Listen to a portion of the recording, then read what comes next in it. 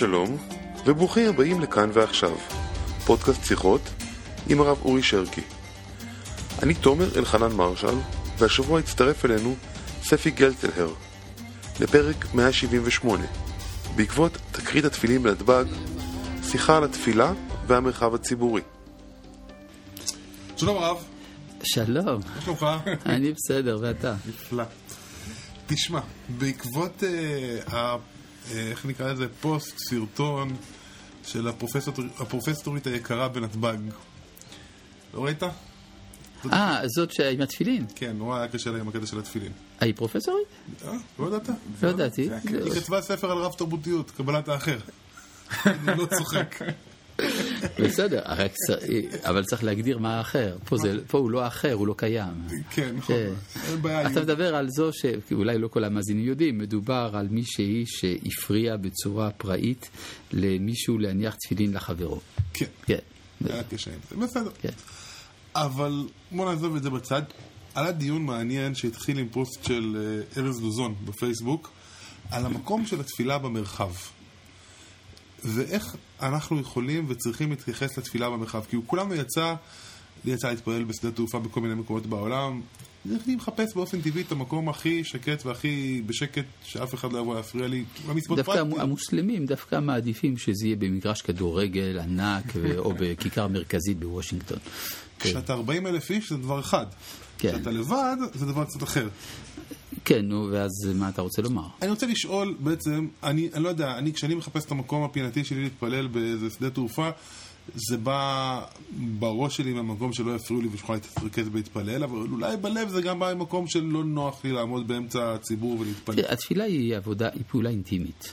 זהו. זה פעולה אינטימית, זה ביני לבין הבורא, זה כמו להבדיל בקשר בין איש לאישה. זה שייך לתוכיות ולפנימיות של האדם, זה לא מעשה של רעבה. כן, בעוד שנגיד התפילה המוסלמית היא אכן כן פעולה כובשת והייתי אומר הפגנתית. כן, אז אפשר להבין שאדם, כן, ודאי מואזין, ויש על זה דיון מעניין בתלמוד במסכת ברכות דף למד עמוד ב'. אמר אביי, חציף עלי בנדצה לי בבקתה. נכון? ויש מחלוקת מה? התרגום לא מופיע לנו בלמטה לא מופיע. אמר אביי, אמר זה אמר. אביי זה שם של חכם תלמודי. כן. חציף עליי, כלומר חצוף בעיניי, מן מי דצלי שמתפלל בבקתה. אז מה זה בקתה? אז יש מי שאומר בקתה, יש מי שאומר בקעתה. יש רש"י מסביר שבקתה הכוונה בקעה, כלומר במקום פתוח. ואילו הגאונים אמרו בבקתה הכוונה מקום כמו בקתה, כלומר מקום קטן וסגור, שזה לא טוב. כן, אולי זה מוכוון כנגד הנזירים הנוצרים שהיו אוהבים להסתגר בתוך חדרונים מאוד קטנים כדי להתפלל.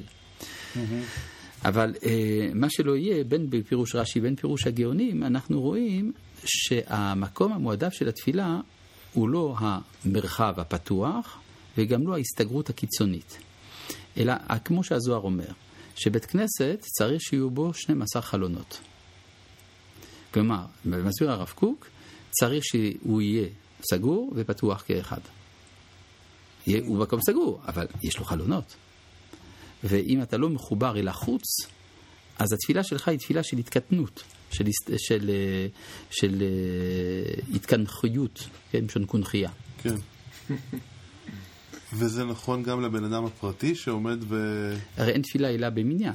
הרי זה מה שאומר הכוזרי, שעיקר התפילה זה תפילה בציבור, וספק אם תפילת היחיד היא תפילה. עד כדי כך. עד כדי כך. אין לנו ברירה, לפעמים אין ברירה, מתפללים ביחיד. רבי עקיבא היה מתפלל לפעמים גם ביחיד, כי היו לו תפילות מיוחדות, אבל באופן כללי, התפילה, מאחר והיא גם נאמרת בלשון רבים, אלוהינו ואלוהי אבותינו, וגם היא התחברות אל השפע האלוהי שבכללות ההוויה, ברור שהאדם במידה מסוימת, דרך פנימיותו הפרטית, מתחבר גם אל הכלליות. ההקשר היה האירוע בשדה תעופה. נכון. הטענה של אותה גברת, לא שהיא מתנגדת להנחת התפילין, אבל למה פה? כן. כן.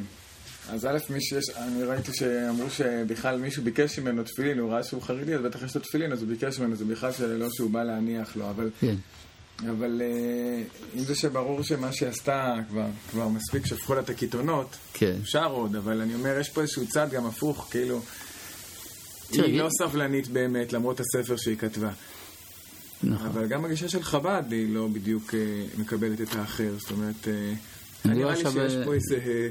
טוב, אז קודם כל זה לא היה מעשה חב"די שם, אבל אני רוצה לומר שיש נקודה, כתוב בתלמוד שרבי הקפיד על רבי חייא, על זה שהוא אמר דברי תורה ברחוב. שאמר דבש וחלב יהיו תחת לשונך. דברים שהם כדבש וחלב צריכים להיות תחת הלשון. לא צריך לדבר על זה.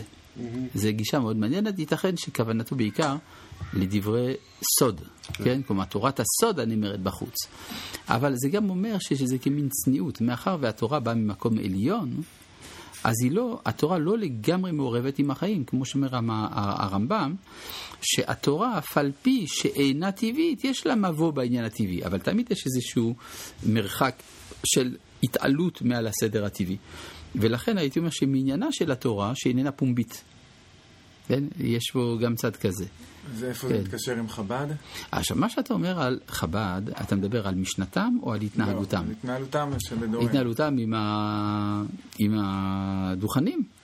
כן, יש אפילו עיקרון כזה, שהם לוקחים הלכות איסור ויתר. איידי דתרי למפלט לא בלה. נו. כאילו...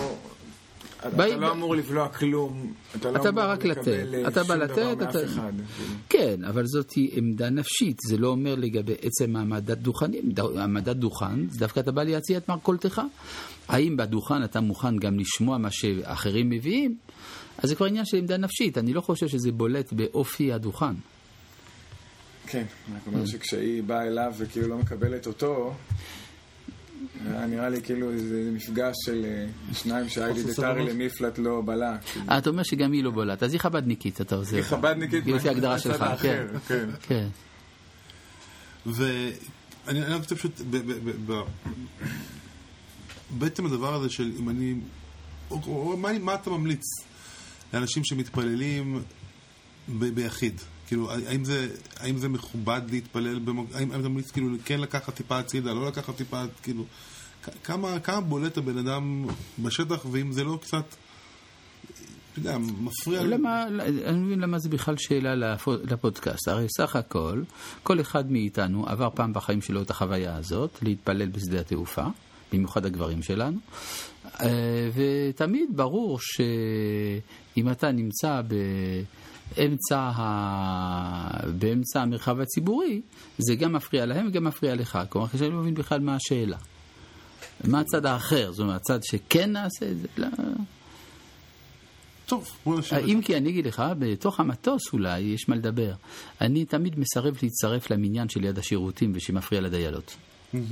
כן, אני חושב שמבחינת ההלכה, זה לא נכון, זה פוגע בכוונה, ועיקר הדין, כמו שכתוב במשנה, שמי שנמצא בקרון, מתפלל בישיבה. אולי תומר רוצה להגיד שבאמת הוא לא היה צריך לעשות הנחת תפילין באמצע המרחב הציבורי, שזה מפריע... אני יודע מה הייתה הסיטואציה המדויקת, מאוד קשה לדעת. זאת אומרת, המדויקת היא קשה להבנה, אני רוצה דווקא את הכללי של זה, ואני חושב שקיבלנו על זה דעת הרב. תודה רבה. ברוך תהיה. שנזכה.